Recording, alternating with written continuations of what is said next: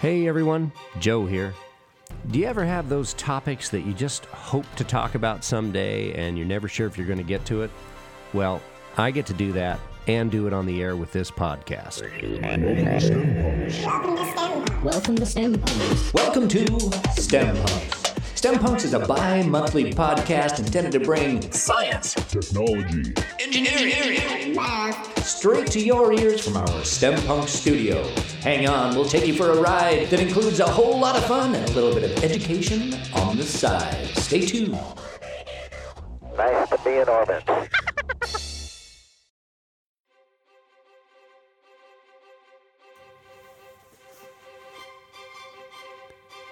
Welcome everyone to the STEM Punks podcast. My name is Joe Garoot and I will be your host. And with me as always is my buddy STEMBot. Hello STEMBot. Hello, Joe. STEMBot, it's been far too long since we've been on the air and I'm really glad to be back. Oh, me too. I have a bunch of data I want to share about... Wait, STEMBot. It's not time for that yet. Beep, boop, boop, boop, boop, boop, boop. Today on STEM Punks, we're going to talk about LEGO robotics. Oh, Joe, you know that's not what a robot sounds like these days. Really, STEMBot? What does a robot sound like? Seriously? You must mean something like this. Listen to me very carefully. Cyberdyne Systems Model 101. Trust me. Danger, Will Robinson. Never fear while Rosie's here. Ta-la-la, ta-la-la. Joe, I never sound like that. I bet you could if you tried real hard. But Joe, those are just voice actors doing those robots. Quiet down, Shorty. That is Rosie the robot from the Jetsons. She debuted in 1962. She doesn't sound very modern at all. You're a feisty little one, but you'll soon learn some respect. Fit him with a restraining bolt. What can you expect from wiring as old as mine? Well, thanks for the chance. Might be doesn't. All right, buddy, I'm just teasing. We have a great show about LEGO robotics, and I'm really excited because I have been a LEGO fan my whole life. Without going into too much detail, I made LEGO creations of all shapes and sizes. I even remember taking photos of them, convinced that I would be able to send them in and have my models end up in a box somewhere on a shelf. That obviously never happened, but it's probably a good thing because here I am getting to do this podcast instead. Yeah, Joe, and then where would I be? Well, you might be a LEGO robot. But anyway, before we go too far down that path, let me just say I'm ready for this interview, and I hope you all are too. STEMBot, would you cue that up, please? Okie dokie. I've got two guests with me today, and would you please both introduce yourselves? Oliver, why don't you start? My name is Oliver Yu. I'm a 13-year-old student at Wildwood Academy, and I'm on the FLL robotics team, the Snacketeers. All right, and you, sir? All right, my name is Jim Yu, and I am 40 years old, and I was an assistant coach for the Snacketeers this year, and Oliver is my son. You lead robotics club, one of the teams, right? I'm actually one of the coaches. One of the We coaches. have multiple coaches. So how many coaches are there? we have 5 coaches. Is it part of a school function? We do it through Wildwood Academy, which is a small school that started up a couple years ago over in Hood River. And it's a school-sanctioned team, but it operates kind of separately. So we use the school's resources, like the room. They help build a table for us. They support us. They sponsor the team. But the team itself is kind of an independent body. So I think it's like that for most schools. It's kind of like an after-school function. Gotcha. Yeah. Gotcha. Now, the Gorge Tech Alliance, they just did a blurb. Jessica Mehta wrote a thing about the robotics competition that occurred in December, and there were 2 different dates, right? The 7th and the 14th. Can you tell me more about that competition? Oliver, how about you? Well, a lot of the times when they're in the competition, most people think when it's called robotics, obviously, but they phrase it as FLL because there's 3 parts to each competition. And what's FLL? So FLL stands for First LEGO League. So this program is created by LEGO, and it's meant to kind of foster STEM at an early age. So they divide First LEGO League into 3 parts. So They have a project part, they have a robot part, and they have a core values part. So the project part, what they have you do every year is you find some sort of issue with the world. Now, usually they'll give you a kind of topic that you have to stick to. Last year's was space and some of the problems that people have in space travel, and this year's was public and community work. So something in your community that you think has an issue to it, and how would you solve it? And so they will assign all of the groups this problem, and then everybody has to pick an innovative solution to solve whatever they picked. So, for example, our group this year, we picked the problem of affordable housing in our community. So the median home price in Hood River is about $400,000. So wow, that's pretty unbelievable. So yeah, you have to come up with a solution. They look for something that's unique, something that hasn't been done yet, or if it's been done, it's a big innovation on a solution. So they look for that in your project. The robot part is the part that a lot of people, I'd say people know the most about. You start with a base model of a robot that Lego provides, and then you work on your robot, you add attachments, you add wheels to it, and there's essentially a big game board, you could say. And there are different missions set up on the board, different tasks that give a certain amount of points based on maybe how difficult they are. And you have to take your robot and engineer it, add certain parts to it to be able to complete these tasks. You also have to add a factor of programming, controlling the robot to do these tasks. And they can range in difficulty, be very hard, very easy. But obviously, that strains the amount of points you'll get for either one. Okay. So that's great, man. That is a lot of information. So let's unpack it just a little bit. I'm really curious about how the housing problem ties in with the robotics thing. I mean, are they directly related in what your project is? They take the theme of the project and they put it into the robot game that they do every year. So it will be themed around whatever project problem. It might be like, how would you get a robot to stack bricks to build a house? Exactly. Okay. An example of one of the missions would be like having wildlife in a certain area. That was one of the missions. You had to move the animals, they make little Lego pieces that you have to build and construct, and so you have to move those, for an example, as one of the missions. All right, I get it. And then the other thing I wanted to touch on was you talked about the programming, and is that coding? Yeah, coding, I'd say, is the right term. Lego, since they're running the entire event, we use they have a program that we use for their robots in EV3 coding language, so it's kind of like a separate thing. It's not exactly like lines of code. It's more of like, if like a snap block line of code, like you can input a certain amount of centimeters and you just snap the lines together, and you can create custom lines, like a custom block that you can snap onto another one.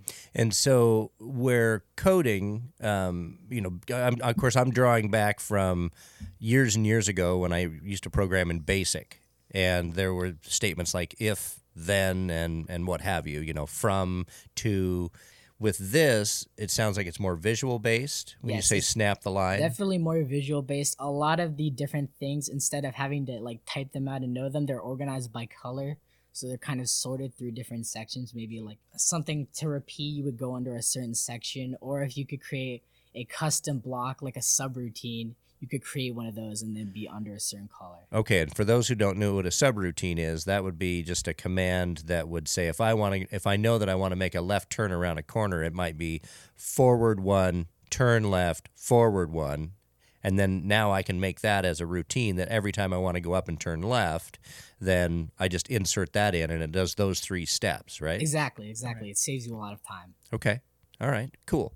For those of you who are out there listening that have children, there's a great hands-on version of this type of coding in a game called Robot Turtles, and I'll put a link in the show notes. Stambot, would you put a link to that in the show notes for me? Okie dokie. Great. Thanks, buddy. Well, what's also really nice about these little coding blocks is that What they'll find out is that they'll program the robot to go forward 15 wheel rotations and then turn 90 degrees to the left. Well, let's say that the measurements are really a little bit off and they need to go 18 rotations.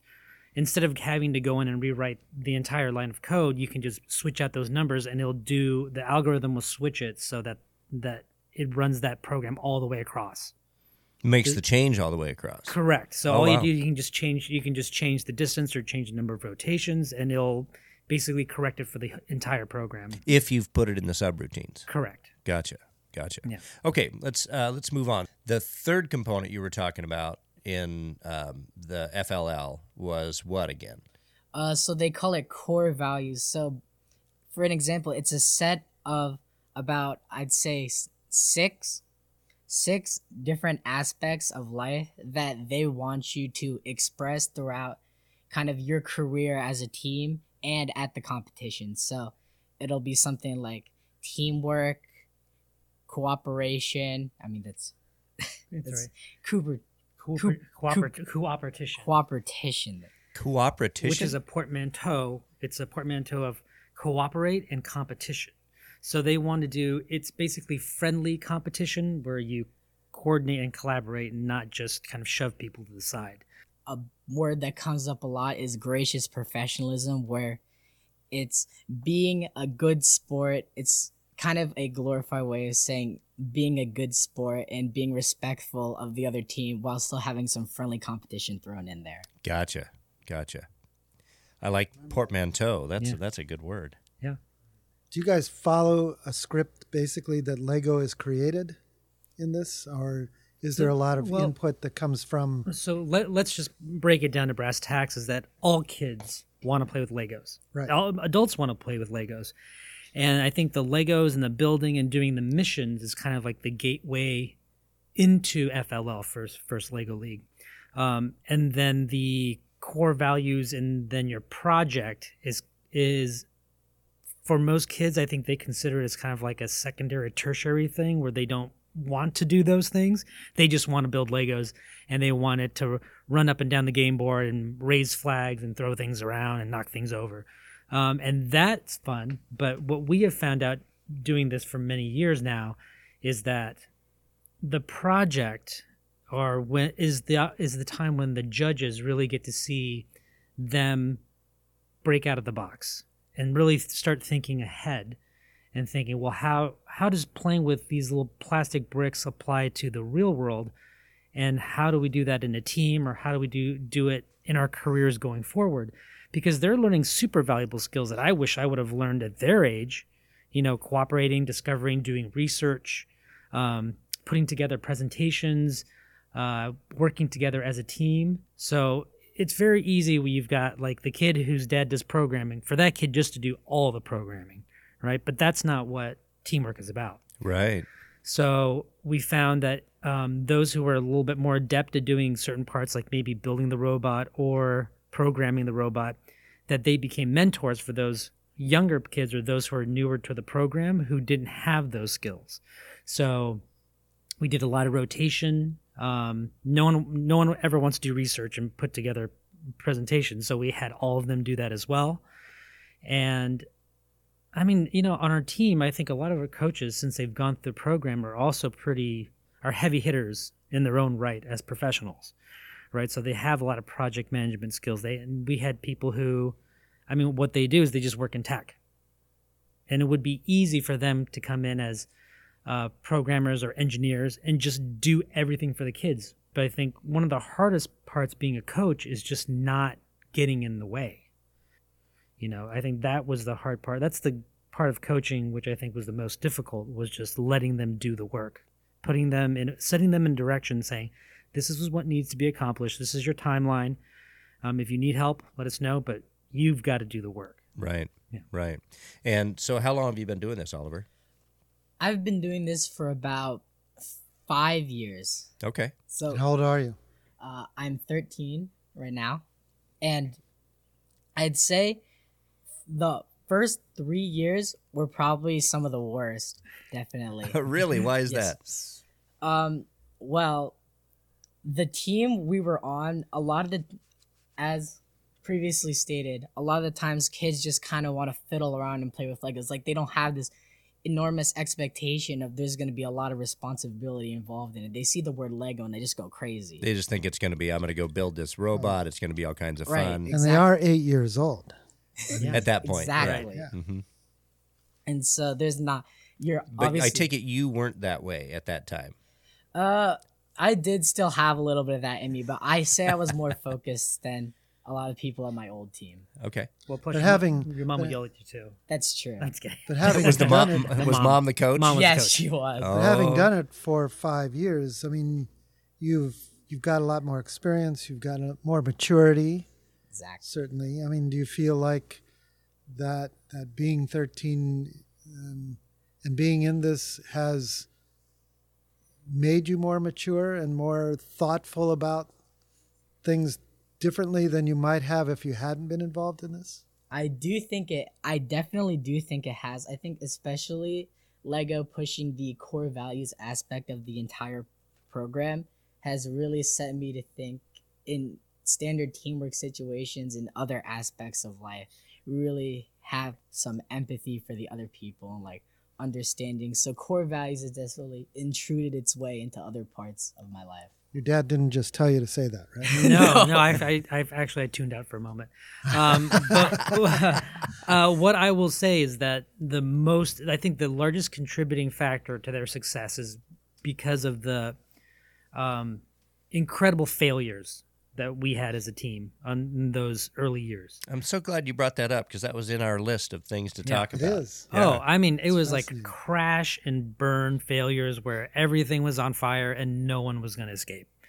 You know, it would be. Now, do you mean literally on fire? Or do we need to be worried about these? Clubs? No. Okay, there was no heat involved. Okay. All right. Other than emotional. So you just mean that it was some major catastrophe in the way that something wasn't coming together the way you wanted it to. Oh, or needed absolutely. it to. So we had, when my wife was coaching, it was just like a dumping ground for kids, right? Because, that's what some of these clubs are, is like, hey, you just watch the kids for a couple hours and they're going to play with Legos and then we come pick them up and you can give them a snack. But without that parental involvement, it's hard to control other people's kids. So what has changed it? You mentioned getting more parent volunteers. Is that what changed it from what it used to be into what it is now, which sounds like a more organized and constructive type of a club? No, how would you answer? Oliver's got it. Yeah, go ahead. I think it's because the teams in the past, most of the time we had known each other for a while, so there was already kind of like a group dynamic where you would act more like a friend instead of like a valuable teammate. And this new team, since the school we were going to was on its first year, none of us knew each other, so we kind of had to build our relationships on being a valued team members of each other. So you are saying that in the early, you've switched venues now is maybe the biggest thing. I see. To Wildwood Academy. Yes. Right. And it wasn't like we were here in the Gorge before that. We lived in Columbus. And I think the issue was... Okay, so all this stuff happened outside of the Gorge. Exactly. Okay, so for those listeners who are checking this out, none of this happens in Hood River. Hood River is a very unique place to live in, and it's got some really cool, good vibes that we're happy to be here. I want to get back to a question that I had, though, if I may. One of the things that the LEGO System for Learning mentions is the 4C framework. Is that familiar to you guys? Mm-hmm. So here it talks about the 4 phases are connect, construct, contemplate, and continue. Is that something that you can speak to, or is it different in your club? The 4 pillars are just kind of always there. They're the foundation that we build everything else on. But the work itself is focused on the project, the core values, and then the missions, which involves the robot and the building and adding of attachments and making sure that it goes straight and it turns here and then it turns here, and not. But those all kind of work in tandem. And people may want to focus on just doing the missions, which is fine. But I think we felt comfortable enough with our previous experience doing the missions, building the robots, doing the programming, that we focused a lot more on the project and the core values, because we realized that even though they're all weighted equally, that that the other two kind of fit together. And maybe the other one would kind of take care of itself. And when you say missions, you mean the actual task that you're building the robot to do and having it do it. That's the mission. Correct. Which is part of the Lego script. Basically. Exactly. Yeah. One thing I don't want to forget to ask, Oliver, is I'm hearing you get a lot of good things out of the core values and, out of all aspects of doing what you're doing. Do you see the things that you're learning doing this Lego Club affecting your choices for what you're going to do in your adult life? Oh, definitely. I think a lot of as I said, it kind of fosters like early STEM work and a lot of other things in that kind of sense. Absolutely. Like programming, obviously, it's a very baseline version of like programming, but it could like spark the flame for other kinds of programming jobs. It's definitely a very good gateway into all of these other kind of things. I think especially for me too. So how? So tell me, what are you thinking about for your future? I think a lot of programming. Like I'm really infatuated with kind of like video games and like different types of software, a lot of computer parts. So I think this programming, I'm taking other programming classes in the summer too. So I think FLL kind of jump-started that for me, if I'm being honest. So you'd like to be a programmer, yes. possibly? Yeah. Yes. Cool. Oh, please be a programmer. What other programming languages do you know about? Python. Is it C++? Yep. Mm-hmm. That's But you obviously haven't dabbled in that one yet. No. How about Swift? Swift, I've heard a lot about. Actually, one of our team members' parents is a fluent programmer in Swift, and they're going to teach a class at the school, so I'm going to learn that. I've done a little bit with it, and I recommend it. Oh, yeah, cool. it's a pretty easy thing to just jump right in and get started with, and it's a low to no cost investment to actually start on it on your own and try some things. You can just immediately see the results on your iPad or on your iPhone as you build it. You can go into the workspace and make it, and then just transfer it over and try it out, and yeah, it's pretty cool. Yeah. What's the name of your team? Our team name is the Snacketeers. Snacketeers. I was looking to see if you were in this list of all these. Are they? At the top. Yeah, we are. I think we ranked. I think we were number one going to state this season. It had you and the other one's called. The Robobs. Yeah, and it just so happened that the Robobs contains a team member that is Oliver's cousin. Oh, cool. So, hey. Cool. Keeping it in the family. Small world, right? So I see, all right here then, overall first place champions to your team and the Robobs. Oh, that's super cool. Yeah. That is super cool. That's pretty awesome. Congratulations. Oh, thank you. Yeah. Where are the Robobs from? Hood River. Hood River. Yeah. Well, you know what? Something I don't think we've touched on yet is what our actual project was. Well, and I was going to ask that. So this is the championship winning project, right? Right. Yeah. This is the championship winning project. When I was really amazed at how it came about. So we looked at homelessness or the lack of affordable housing in the Columbia Gorge area, specifically Hood River. Right. As a team, we went through some trial and error and decided a cohesive solution. We kind of threw in different bits and pieces of an idea until we came up with one cohesive one. So our idea ended up being, if anybody knows or seen Ready Player One or Reddit, there's something called the stacks. It's essentially like an apartment complex stacked up of different containers that people live in. Our solution was a slightly more organized idea of that. What we would do is it was a modular shipping container housing system. Oh, cool. So we would have a frame, a steel frame, and then we would take existing shipping containers and format all the plumbing and electric connections and renovate the inside, insulate it, and then put them on these shelving units to form one cohesive kind of community as such. And there would be an elevator on the units for access to other units. And one of the perks of our units with B is that the units are transportable. So if you wanted to move, you could take them out and put them on some kind of moving truck for easy transportation. Oh, because they're made in shipping containers anyway. So you just pick it up, put it on a flatbed, and take it to Akron, Ohio. Exactly. Exactly. Naturally durable too, since they're made with army grade steel. And then once you get there, you'd stack it back up, create that vertical height again, so that you can have a low overall footprint and get a lot of people in. Right. And we talked to a lot of city, like Hood River City Planner, Wasco County Commissioner. We had a lot of experts come in. I think that's part of the great programming is that we're encouraged to invite experts in a certain field to come in and not only give out tips, but kind of evaluate a project as it develops. And one thing that we kind of looked at after we had already gotten it started was that there's a large migrant population lives in Hood River. You know, they come in, they pick fruit, and then they go back. We've noticed that those houses don't have plumbing. They also don't, they have very rudimentary like electrical services, and they're just kind of there just to stay. And we kind of took that as kind of a jumping off point, saying, well, that could help with affordable housing, but it could also help with migrant housing as well as people who just come up and want to hang out and go ski. It's modular housing that can go sit in an orchard. Could also be in the cities.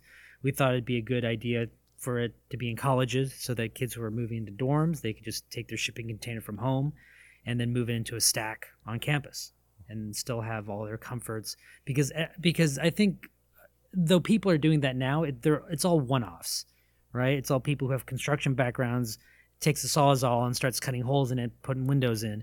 There's no standardization. So their innovation within that would be to standardize all the fittings and electrical connections on one end of the container so that once it slides into place in the structure, it's very easy just to kind of hook up all your utilities on the back end. And when you say their idea, you mean the team. Correct. Yeah, your team's idea. Because our job as coaches and the experts' jobs were, okay, well, this is your idea, but how are people going to run their dishwashers? Or how are people going to go, wash their hands? Or how are people going to make food? So that's what questions that we had to ask that kind of elicited more thought from them. And, and then experts. But as you say, everything's standardized. So even taking that shipping container, it almost could just plug right into everything because the hookups on both ends. Right. One of our team's favorite analogies is just saying it's kind of like plug and play because you just kind of slide it in there and it's functional. So it's it's a very Lego concept. Yeah, no kidding. It is a giant Lego brick. Yeah. And so then you had to create some sort of Lego project to do that kind of thing. Yeah. So we took the team took the Legos and they built a structure, and then they printed out using we used a 3D printer to create small scale models of what the shipping container would hypothetically look like. Whoa. So you made a shipping container with your 3D printer? Yes. Oh, that is cool. Okay, go ahead. More than one. A scaled one, not a full size. Well, right. Thank you for clarifying. Okay, so you made a mini one. Yes. Yeah. And we built the entire frame that we were talking about out of Legos, so we figured that would maybe be like a hit off with the judges, connecting it all back towards Legos. And so it would be interchangeable. We made them slide in. We put a little lock on the front so they wouldn't slip out. Obviously, it was all not 100% polished. Like, it was still kind of rough on the edges. Like, it wouldn't be an exact representation, but it was a pretty good one. But it definitely demonstrated your project. Yes, it did the job. And then what was the mission? What was the Lego mission?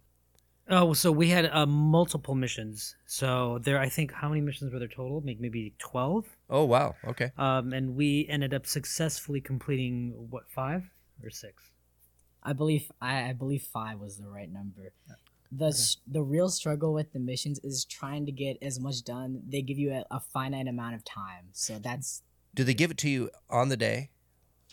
Or do you get it ahead? You have it prepared ahead of time. You get a replica of the practice board that you can assemble. You have a mat that you lay down, and then you construct all the exact same missions yourself, so you can practice with your team. I see. And I've seen some of these where there's a combination. Some of it is all automation, and some of it is manual, and some of it's a combination of automated and manual. Is that the way yours operates, or is that a different level? Yes, that comes into a certain level of the main way missions are done is by adding attachments to the robot. So you'll always have to start with like a motor that you put on there. That makes it roll or whatever. Right. Okay. And then obviously you'll have to go in and add programs, so maybe like motor rotations. And Maybe a lot of catapult arm or something right, like that. Right. Yeah, a lot of the manual part is being able to switch sort of pieces or lock something into place. Alignment is a really big thing because your robot has to be in a very precise position to do a lot of the missions. Like if you're maybe half an inch off, it won't work correctly, or Right. it maybe won't return to your spot Right. So as intended. I think most people think of automation nowadays as kind of like flying a drone, right? Where you have a screen and you get to kind of pilot where it goes. So we can't do that. All the programming has to be done beforehand. So we have to take all the measurements, program everything in, and then the onus is up to the proper programming that we did to get it to go 15 rotations forward, turn 90 degrees, and then go another 5 rotations, and then turn around and come back home. So it's not, I mean, if you can think about it as kind of programming those first lunar missions, right, where you had limited contact with the rover itself, you just had to tell it to go a certain amount of paces and hope that didn't fall into a crater somewhere. So that's a lot of the programming of the robot was just making sure that it didn't fall into the crater. Gotcha. And Gotcha. linking that back to the robot and especially the math part of STEM, while a lot of the math that you use in the robot is, I guess, simple is a way to put it. Not simple per se, but like basic, like a lot of people have a good understanding of it. It's one of the most crucial parts, especially like angling things right. That's a very crucial part of the robot game. So it may be easy because you're looking at numbers you understand, but the precise nature of how to utilize those numbers is the key. Exactly. Right. So when we do that, to kind of build on that, so when we're talking about wheel rotations, then they have to deal with circumference and pi. So they're multiplying numbers by pi all the time. Like and apple, pecan? Right. Pumpkin. Pumpkin. Tis okay. the season. All right. Pi being the math equation, right? Right. 3.14, blah, blah, blah, blah, blah, blah, blah, blah, blah, blah, blah. 159, Dad. No, thanks. Okay. At least take it out a few decimals, right? Okay, so I derailed you. Let's go back on to not only the wheel rotations, but pi. You were telling me about the math involved with utilizing that. So where were you going with that? So that comes down to using a standardized wheel, because there's wheels that have different circumferences, and if you do 15 rotations on a wheel that is, 4 inches around as opposed to 3 inches around. Exactly. And then not only that, but then there was also, I remember a few times a conversation between team members about whether they're using, metric measurements, or they're, if somebody wants to use inches, and like we know in America we're just automatically taught, the imperial system, and then, but to do it properly, then people were talking about, doing metric. So there's a back and forth. So a lot of real world challenges that they had to deal with. Cause I mean, I do that when I have to like find a socket, to undo a bolt. Mm-hmm. Mm-hmm. And what did your team land on, Oliver? Did you stick with the imperial system, or did you go to metric? Or we went to metric because we felt it was the most convenient, and a lot of the other teams use metric too. So it's nice to just, maybe if you're giving them tips, have a conversation, just like saying, "Oh, this many," Well, everything's so much more evenly divisible, right? Exactly. And in science, I think the standard is metric. Yeah, right. Makes sense. Right. Yeah. So you're going to go to state. Do you take the whole project the way that you've put it together right now and just recreate it over there? So I'd say usually what we did last year with state is we kind of kept the entire project, what we did at the qualifying tournament, and we kind of revamped it, added some extra features to it, maybe flesh something out, look at what the judges gave you as feedback, and build on top of that. Right. Get 6 things or 7 things right instead of 5. Right. Yeah. Yeah. So I think the key that we found out is that going to the next step in competition is, if you've got mistakes, we can try to refine them. But I mean, it comes in right at the tail end of the holidays. It's a big time commitment to be involved in this. So we don't want the kids to burn out. Before going to state, we just kind of refine our presentation, make sure that the robot's running correctly and that everything's all lined up. But we try not to mess with anything. Well, you know, one of the things that I'm really appreciating about what I'm hearing is that it has so much more to do with things outside of the robot actually functioning. Mm-hmm. You know, that you do have this problem, real world problem that you're solving outside of the fun aspect. I mean, because like you say, you know, the gateway into this is, I want to go and play with Legos. That you're right. As an adult, I want to go do that. I want to be on a team. Give me a task. I love Legos, you know? Right. But at the same time, we're getting beyond that into the humanity of it in this case with the housing mission that you chose. We didn't touch on the core values part for your particular project, Okay. right? That's the third Right. aspect of what you had to do, right? So every team has to deal with the same set of core values. Discovery, you know, what they discovered throughout the course, and the judges would ask them those questions, like, throughout the course of your team's involvement in the program, can you give me an example of what you discovered? And so this goes to the presentation part that you were talking about refining, Exactly. right? Exactly. They basically just want to know how you and your team, both of them, express the core values in what ways, and like how did it affect your life outside of robotics. I think that's fantastic. So how did it affect your life outside of robotics?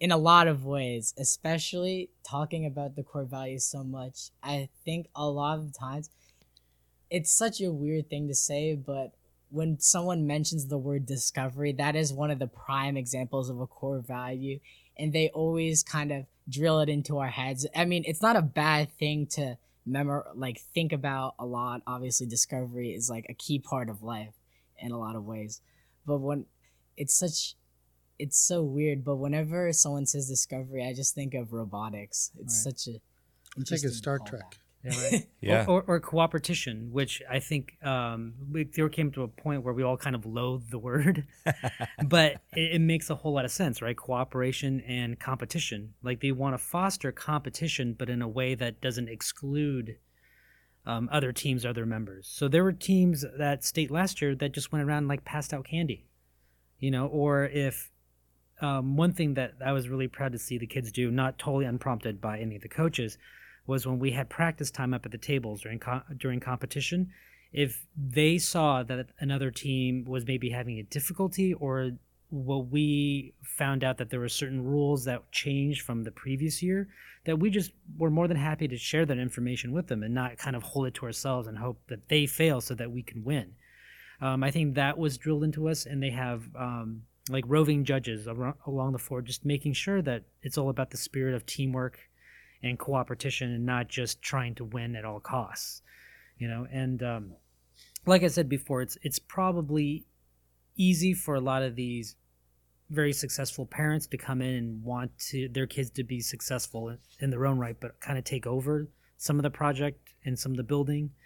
So when the kids go in as a team in front of the judges, the coaches for the most part are excluded, so that we're not there to coach them on their answers, you know. So they'll ask them questions like, "Oh, so, you know, can you tell me about how your team worked together, or how there are times where you guys didn't work together, or how you solved problems?" And I think it would become evident to the judges where the parents kind of had control over the group rather than the kids having control. By the way that they answered. Correct. Yeah. Yeah. Well, that's great. That's great. Okay, anything that we didn't get to talk about today that you guys wanted to make sure that you said? Have you started your podcast? We haven't. We've got everything in gear. We're just trying to figure out the format of the podcast, and yeah, just kind of the structure and just kind of taking it bit by bit. What's it about? So it's going to be called the Dog and Tiger Podcast, because that is our Chinese astrological sign. Okay. I'm dog. He's dog, Dog, I'm tiger. And what it's going to be is kind of like a clash of generations. So I'm the older generation, and I'm going to, since I have a culinary background, where I'm going to introduce him to new foods every show and see what he thinks of them. And Oliver is going to introduce me to things that are happening on YouTube or video games. Nice. I like it. So we will make sure and get information about the new Dog and Tiger podcast as soon as it's available. We'll share it on our website. All right. Well, Oliver, Jim, thank you both so much for being on the show today. I really enjoyed visiting with you, and congratulations on your championship status, and good luck in your upcoming competition. Great. Thank you. Thanks for having us. You bet. Thank you. Joe, I really enjoyed that episode. I don't think being a Lego robot would be a bad thing at all. No, STEMBot, I don't think it would be, and I think you'd be great at it. Hey, everyone, thank you so much for tuning in. I sure enjoyed having that interview. Thank you again to my guests, Jim and Oliver Yu. And thank you, Michael, for being in the studio with us to do that recording. All right, everyone, that's it for me. I hope you have a wonderful new year, whatever year you're listening to this podcast, and we'll catch you next time.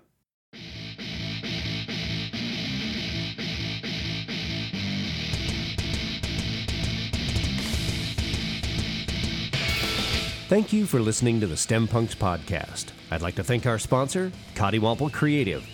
What's a Cottywomple? It's a purposeful journey towards a vague destination. You can see their work at CODDIWOMPLE creative.com. I'd also like to thank our patrons on Patreon. And today's episode has original music by Duncan Crummell. You can learn more about him at duncancrummell.com. And as always, you can find more about STEM Punks at stempunks.com. Now that we've got all the .coms in there, I guess that's it for today. Thanks for listening. Links in the show notes.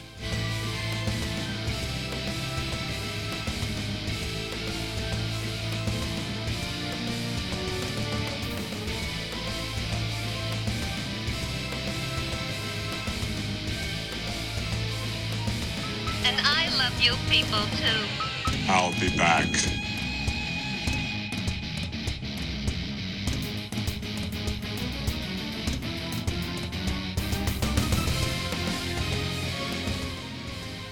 So are you in Hood River because you're an engineer? Or? No, absolutely not. I was in sales for many years, and I was just working your typical job, driving my car, doing sales meetings, having phone calls, conference calls, and I just felt like one day I'm going to die in my car from some kind of coronary event.